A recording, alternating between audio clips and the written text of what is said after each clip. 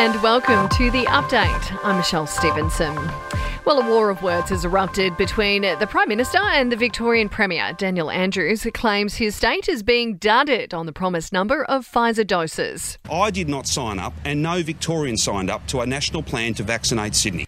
But Scott Morrison says New South Wales isn't the only state to have had doses brought forward. Victoria had doses brought forward in their case as well on 2 occasions. It's as the state records 1,220 new local cases overnight and 8 deaths. More than 74% of residents have now had at least one dose of the COVID vaccine in New South Wales. A 17-year-old, meantime, is on a ventilator in Victoria, where COVID cases have grown by 246. 156 of those are yet to be linked to a known source. A COVID-positive truck driver from New South Wales has South Australia on alert after he stopped at a service station while infectious. The ACT has recorded 19 new cases. No infections for Queensland though, but the Premier is moving to ramp up vaccination rates.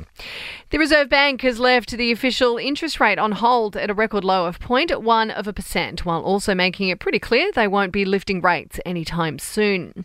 Australia Post is getting its parcel delivery service back on track after pausing for 3 days due to high demand. Collections from online retailers were on hold right across New South Wales, the ACT and Victoria to help ease the pressure.